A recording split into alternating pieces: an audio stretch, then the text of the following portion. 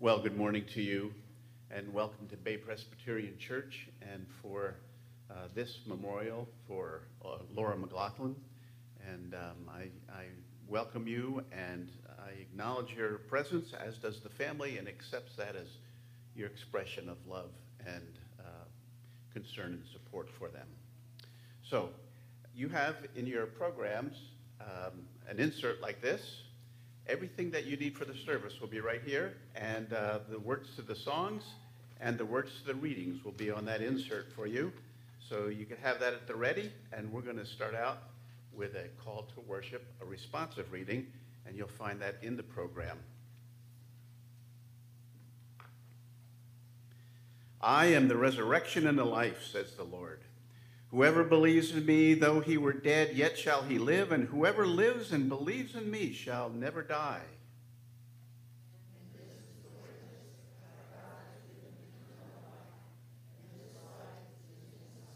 He who has the Son has the life.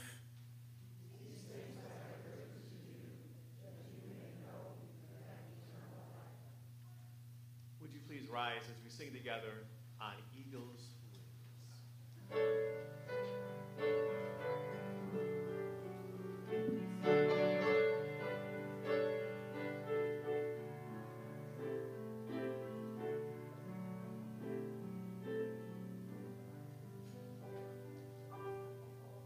You dwell in the shelter of the Lord, who abide in his shadow of life. Say to the Lord, my refuge, my rock in whom I trust, and he will lift you up on eagle's wings. Bear you on the breath of dawn, make you to shine like the sun, and hold you in the palm of his hand. The snare of the fowler will never capture you, and famine will bring you no fear. Under his wings your refuge, his faithfulness your shield, and he will raise you up on eagle's wings, bear you on the breath of dawn, make you to shine like the sun, and hold you in the palm of his hand.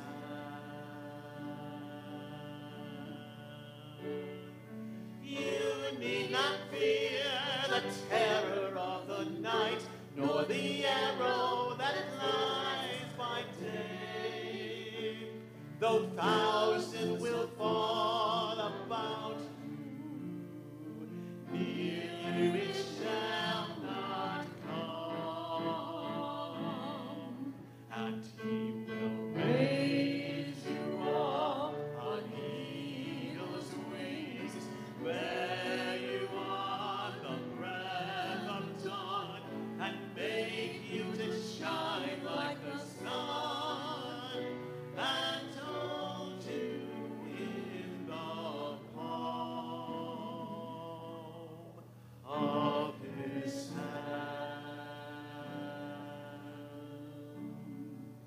Please pray with me. Our great God and Heavenly Father, we thank you that you too are here this day, and that you are shedding your love upon the family as they miss Laura. God, we thank you for lending her to us these many years. And now, God, we pray that this time together will be a balm to our souls, to strengthen us and to help us through the difficult times, that you will bear us up on eagle's wings. Thank you, God, for your presence. We ask your blessing on this time, and we make our prayer in the name of our Lord Jesus Christ, he who lived and died and rose again, and who, while on this earth, taught his disciples to pray, saying, Our Father, who art in heaven, hallowed be thy name. Thy kingdom come, thy will be done on earth as it is in heaven. Give us this day our daily bread, and forgive us our trespasses as we forgive those who trespass against us. And lead us not into temptation, but deliver us from evil. For thine is the kingdom, and the power, and the glory forever. Amen. Thank you. Please be seated. I'd like to invite Brenda Gorman to come up. Brenda is Laura's sister, and she's going to share with us St. Francis' prayer.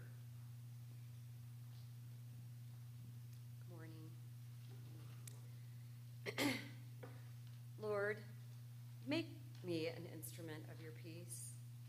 Where there is hatred, let me sow love. Where there is injury, pardon. Where there is doubt, faith. Where there is despair, hope. Where there is darkness, light. Where there is sadness, joy.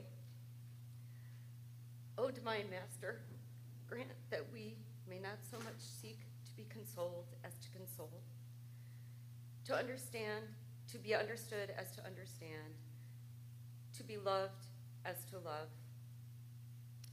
For it is in the giving that we receive. It is in the pardoning that we are pardoned.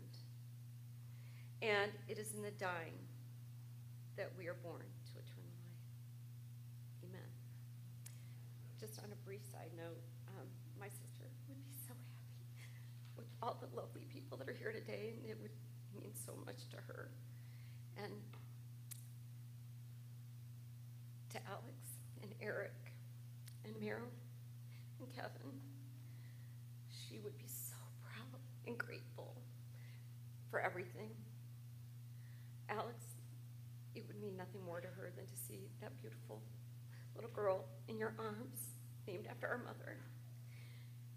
Eric could have profiles and courage for the amazing changes and the courage with which you have faced every challenge and grabbed life by the throat. She'd be so proud. Meryl, you're out of central casting for a mother. She loved being part of your beautiful girls and seeing your family and grow and being such a happy family. And Kevin, today, as always, your love and devotion shines in just the most beautiful way. Laura and I spent a lot of time talking about love, loss, relationships, family. And she would be the first to say she wasn't perfect, like all of us, with humility. But I know what she would say. I loved you perfectly. Thank you. Thank you, Brenda.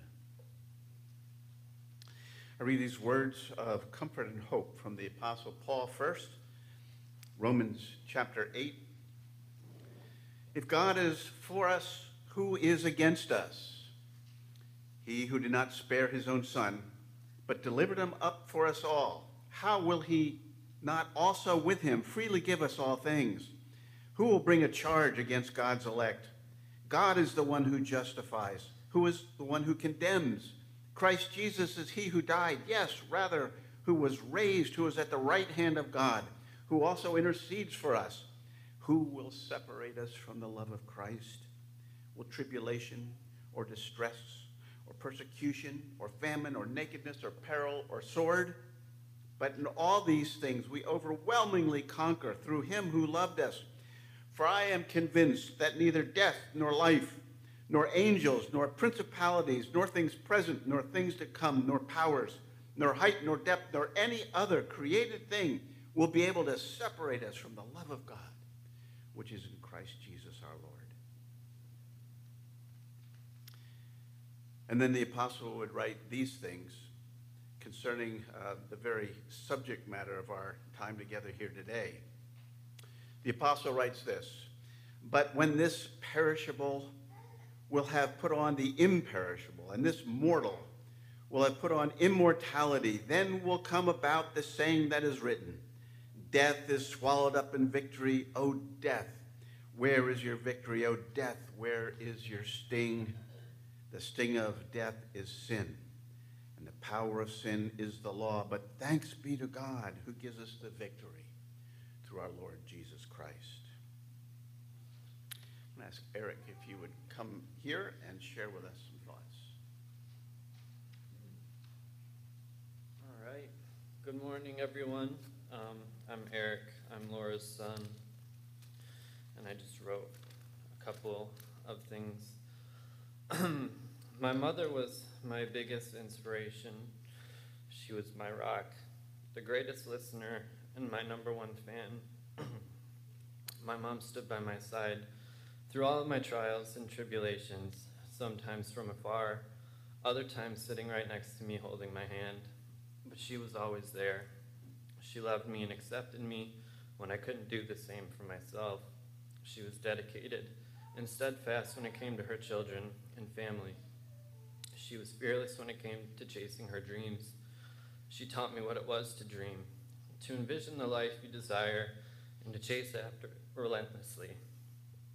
I was so inspired when she decided to change careers in her 50s. Not only to change careers when most people start slowing down, but to find great success and happiness.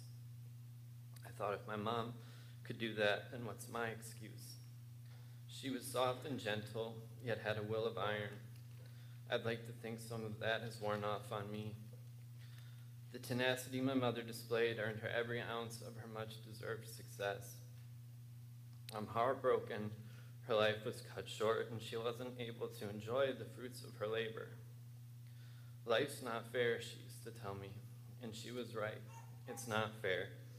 I've been trying to wrap my head around all of this and make some sense of it all, but I'm still as shocked as the day I found out her diagnosis. Then I'm reminded of something else my mother used to tell me. In my darkest hours, when I was at my lowest, she would say in the sweetest voice, "This too shall pass." She said it so many times it was almost cliche, but she said it with such conviction and sincerity that as much as I hated hearing it at the time, I knew deep down in my heart of hearts that she was right. This is just a moment in time, and as painful and unfair as it seems, it will get better. No matter how dark it got, she always believed that the light was just over the horizon, and she would love for us to do the same. I'm so grateful for my mother. Without her love and support, I wouldn't be standing here today. I hope we can all aspire to be more like her, to see the good in things, to dream big, to keep the faith, to love fiercely, and to chase after whatever it is your heart desires. Thank you.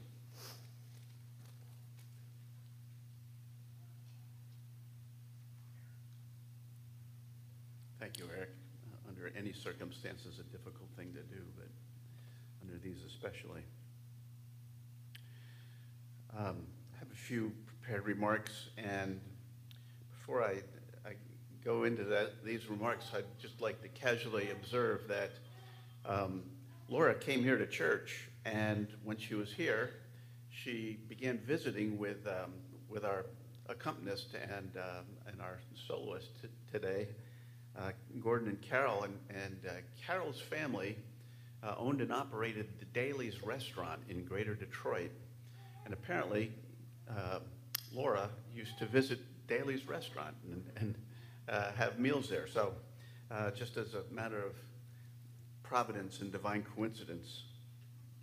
But it seems to me that a memorial service such as this really accomplishes three things. The first thing that it does is it helps provide closure. Laura was with us every day, and the mention of her name brings back to us events and memories each different for every one of us. And not only that, but Laura brought out different things in each one of you so that not only will she be missed, but what she brought out in each of you will also be missed. And our gathering here today is a reminder to us that Laura didn't just slip away on another trip, another vacation, but she left the surly bonds of earth to touch the face of God, as John Gillespie McGee reminded us in his poem, High Flight. The second thing that a memorial service such as this one does is that it reminds us of a life well lived. I didn't know Laura personally, but each one of you knew her well. As I am told, you are her not just family, but then the closest of friends as well. And I know only what Kevin has related to me of her, but the words spoken by Eric earlier are representative of this life, and Brenda as well. And indeed, it was a life well lived. What I know about Laura, so I have learned from Kevin, is that Laura was a compassionate person. She was loving, caring, and sincere. She was a wife, a mother, a grandmother. I'm told that she was referred to as, is this right, grand? Okay, my wife is Gigi to our grandchildren, so we're almost on the same page on that one. But she was an aunt, and she was a friend.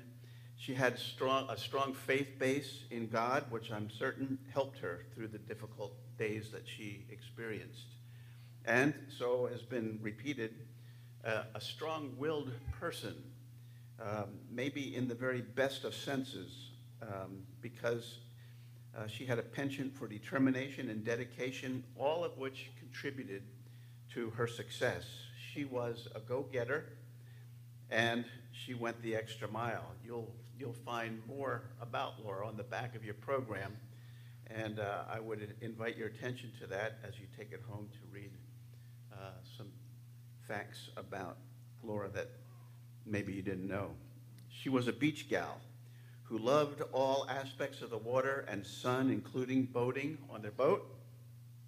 And Laura and Kevin loved traveling, having visited some 40 countries.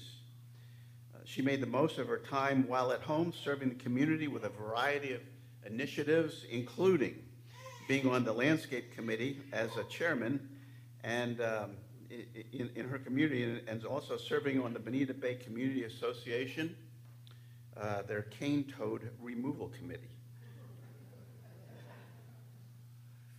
We could have used her help in our neighborhood.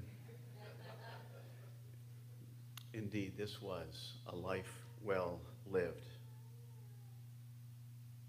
And I'd like to read for you a poem and make a few remarks. It goes like this. Do not go gentle into that good night. Old age should burn and rave at close of day. Rage against the dying of the light. Though wise men at their end know dark is right, because their words had forked no light, they do not go gentle into that good night. Good men, the last wave by, crying how bright their frail deeds might have danced in a green bay. Rage against the dying of the light. Wild men who caught and sang sun in flight and learned too late, they grieved it on its way. Do not go gentle into the good night. Grave men near death who see with blinding sight, blind eyes could blaze like meteors and be gay. Rage against the dying of the light. And you, my Father, there on this sad height, bless me now with your fierce tears, I pray. Do not go gentle into that good night. Rage against the dying of the light. Now, you probably recognize this poem, written by Dylan Thomas. I was introduced to this through a movie which I don't recommend to you, called Back to School with Rodney Dangerfield. But Dylan Thomas wrote this in 1947, traveling with his family in Italy, and not too many years before his death in 1953. Dylan Thomas makes a number of points in this poem, but the two loudest and recurrent points are, first of all, the inevitability of death, and second of all, the indignity of death, which is why he commends the reader to rage against the dying of the day. And of course, by the dying of the day, he is referring to death. In the inevitability of death, there is indignity. Death is not the created order. Death is always an intrusion. It doesn't matter if like Dylan Thomas, you live a scant 39 years, or if you live until you're 113 years old, it doesn't matter. Death will always be an intrusion on the created order of things. And for those of us who look on, we shake our heads in solidarity with those most closely associated with the deceased. But in the end, it's always a reminder of our own mortality, and it drives us to ask the big questions once again. What is life about? Is there anything after life? Is there a God? How can we make sense out of death and dying? And as we ask these questions, it is our own way of prematurely raging against the dying of the day. It is also instructive and helpful to look at what the author of life has to say about in his book, the Bible. On September the 16th of 2001, 5 days after the greatest attack ever on American soil, Tim Keller, who was a Presbyterian pastor in Manhattan, preached a memorial service and chose as his text the Bible text I now read to you as people were struggling to make a sense out of death and dying. It is the story of Jesus at a friend's death. And it goes like this. On his arrival, Jesus found that Lazarus had already been in the tomb for 4 days. And many Jews had come to Mary and Martha to comfort them in the loss of their brother. When Martha heard that Jesus was coming, she went out to meet him, but Mary stayed at home. Lord, Martha said to Jesus, if you had been here, my brother would not have died. But I know that even now God will give you what you ask. Jesus said to her, your brother will rise again. Martha answered, I know he will rise again in the resurrection at the last day. Jesus said, I am the resurrection and the life. The one who believes in me will live, even though they may die. And whoever lives and believes in me will never die. Do you believe this? Yes, Lord, she replied. I believe that you are the Messiah, the Son of God who has come into the world. When the Jews found out that who had been with Mary in the house, comforting her, notice how quickly she got up and went out. They followed her, supposing she was going to the tomb to mourn there. When Mary reached the place where Jesus was and saw him, she fell at his feet and said, Lord, if you had been here, my brother would not have died. When Jesus saw her weeping, and the Jews who had come along with her were also weeping, he was deeply moved in spirit and troubled. Where have you laid him? He asked. Come and see, Lord, they replied. Jesus wept. Then the Jews said, see how he loved him. But some of them said, could not he who opened the eyes of the blind man have kept this man from dying? Jesus, once more deeply moved, came to the tomb. It was a cave with a stone laid across the entrance. Take away the stone, he said. When he had said this, so they took away the stone. And when he had said this, Jesus called out in a loud voice, Lazarus, come out. The dead man came out, his hands and feet wrapped with strips of linen and cloth around his face. And Jesus said to them, take off the grave clothes and let him go. Now, in this story, I want you to observe the 4 ways in which Jesus dealt with the death of one he dearly loved. The first thing that we observe, that Jesus was troubled. The word in the original Greek language implies bodily agitation. One can easily imagine Jesus in front of Lazarus' tomb with a stone in front, pacing back and forth. So disturbed was he at his friend's passing. I can recall standing over the body of my father, who had just taken his last breath, and shouting, "I'm not ready," again and again. I was indeed greatly troubled, raging against the dying of the day. So too Jesus, at the death of a loved one, paced in an agitated fashion in front of the tomb of his friend Lazarus. The second thing we observe is that Jesus was deeply moved, so says the text. Of course, we try to make sense in the English language what was originally written in the Greek language, but as we study the original language, we find that this word means literally to snort with anger. Jesus was indignant with the institution of death. He snorted with anger at death, angry at its inevitability, anger at its appearance of winning, anger at its intrusion into the created order. Jesus shouted with anger at death itself. And Dylan Thomas had picked up on this and said, though wise men at their end know darkness is right or darkness is inevitable, they do not go gently into that good night. The third thing that we observe from this text is that Jesus wept.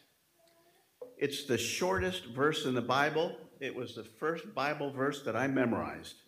John 11:35, Jesus wept. Jesus knew the inevitability of death, and he knew and reacted to the indignity of death. But Jesus also grieved deeply. He knew what he was about to do. Nothing takes Jesus by surprise. Nevertheless, Jesus wept. I think sometimes, particularly us men, feel like it is a badge of honor to be a stoic, burying our emotions deeply, pressing them down deep into our stomachs lest we appear weak. But I would tell you today, there was no one stronger than Jesus. And Jesus unashamedly wept at the passing of his friend. There's no shame in tears. His tears were an authentic expression, not ginned up to identify with the tears of others present. Emotions are funny things, and sometimes they're conflicting. And Dylan Thomas said as much when he said, "And you, my Father, there on the sad height, curse and bless me now with your fierce tears." Those tears could be the result of a blessing or as a curse. I didn't know Laura. Sadly, I was introduced to her by Kevin only after she had passed. My sense was that she loved life and sought to live it right. She was authentic in what she said and did, what we might call a straight shooter. She certainly had a strong work ethic. But there is still a fourth response of Jesus to death, and that is Jesus exuded hope. I would say that all of those first three responses, being deeply moved, that is snorting with anger at death, being deeply troubled, that is bodily agitated at the presence of death, the unwelcome intruder. Third, the weeping, the grieving deeply. Those are all relevant and appropriate responses to death, but there's no hope in any of those. Only a purging of emotions. Jesus goes a step further and offers hope. Jesus said to Martha, "I am the resurrection and the life. He who believes in me will live even though he dies, and whoever lives and believes in me will never die." Do you believe this? Jesus addressed the big questions head on. What about what happens after we die? Is there another life? Jesus assures us that believing, we can be assured of life after life. The operative word is believe. The question is, what must we believe? Jesus' own words answers the question, and if Jesus wept is the shortest verse, then this verse is the best known verse in the Bible. For God so loved the world that he gave his only begotten Son, that whoever believes in him should not perish, but have everlasting life. When God created this world, Adam and Eve could have lived forever except for the violation of the only commandment they had. One, don't eat of the tree. God told them that if they did, death would be the intruder. And it did, and it persists today. And even knowing what we know, had we been there in the Garden of Eden ourselves, we would have done the same thing. Even still, each of us violates God's commandments every day. As Brenda said earlier, not one of us is perfect. We manufacture idols in our hearts, and we don't love God with all our heart, soul, mind, and strength. But God became a human and identified with our suffering. We just celebrated that a couple of weeks ago. The incarnation, the birth of Jesus. And I'm pretty sure that sometime in the last couple of weeks, you sang this song, "Hark the herald angels sing, glory to the newborn King. Peace on earth and mercy mild, God and sinners reconciled." Later on he says, "Mild he lays his glory by, born that man no more may die." Our sin, our imperfections, as Brendan pointed out, creates the inevitability of death and subsequent separation from God. But Jesus offers hope. He says, "Believe in me and I will put death to death." God and sinners will be reconciled, born to give us second birth. We're born again to new life when we put our faith and trust in Jesus as the one who took death for us. I understand that Laura was a Presbyterian. That by itself means nothing. But what a Presbyterian, a Baptist, a Methodist, a Congregationalist, a Pentecostal believes, that means everything. That God loves us. He loved Laura. Our sin creates separation from God, but Jesus died as our substitute. When I was in college, we used to say, he took the rap for us. That was after they invented colleges. God offers this free gift of eternal life to heaven to those who believe. And that's why Jesus said, "Whoever lives and believes in me will never die." And he concludes by saying, do you believe this? That's really the big question that we ask. What is it that we believe? Jesus offers hope. Laura has gone before us to help us ask that big question. She taught us how to live in her living. Now she teaches us how to die in her dying. For God so loved the world that he gave his only begotten Son, that whoever believes in him should not perish, but have everlasting life. We rage against the dying of the day by believing in Jesus as the one who took on himself the penalty of our sin, born that men no more may die. That is hope. Would you all pray with me, please? Our great God and Heavenly Father, we thank you for the promises that you give us, that in believing we might know that we have everlasting life. We thank you for Jesus, who came into this world not just to teach us good things, not just to do good and heal the sick and help the poor, though he did that. But he suffered what we suffer, and he died as we die, so that we might not have to die eternally.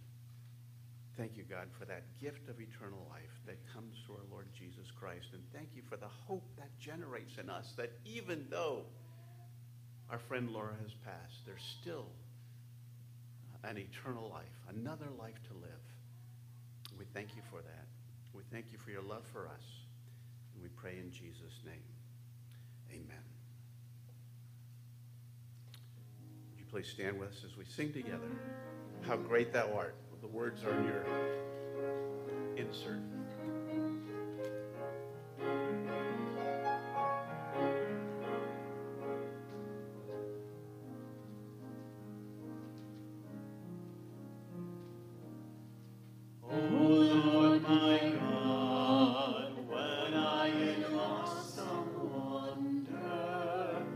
Consider all the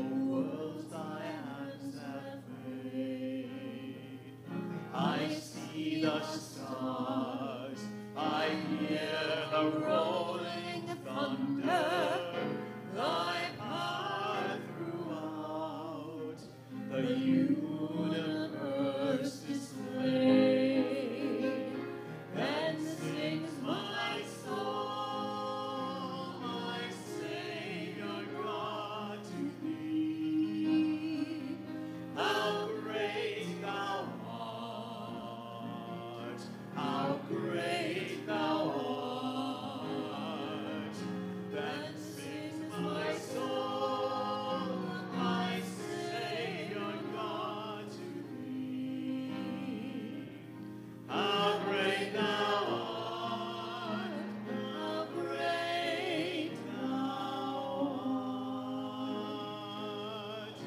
And when I think that God his Son not sparing sent him to die, I scarce can take it in, that on that cross my burden gladly bearing, he bled and died to take away my sins. Then sings my soul, my Savior God, to thee. How great thou art! How great thou art! Then sings my soul, my Savior God, to thee. How great thou art! How great thou art!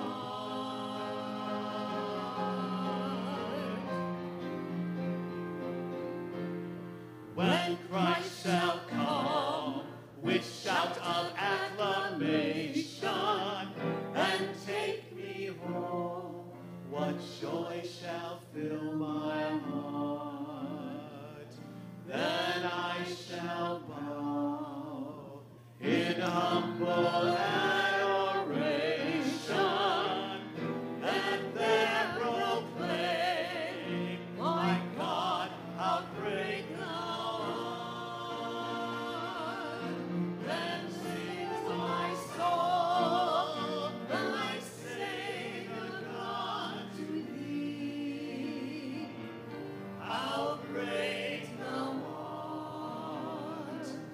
How great thou art! Then sings my soul, my Savior God, to thee. How great thou art! How great thou art!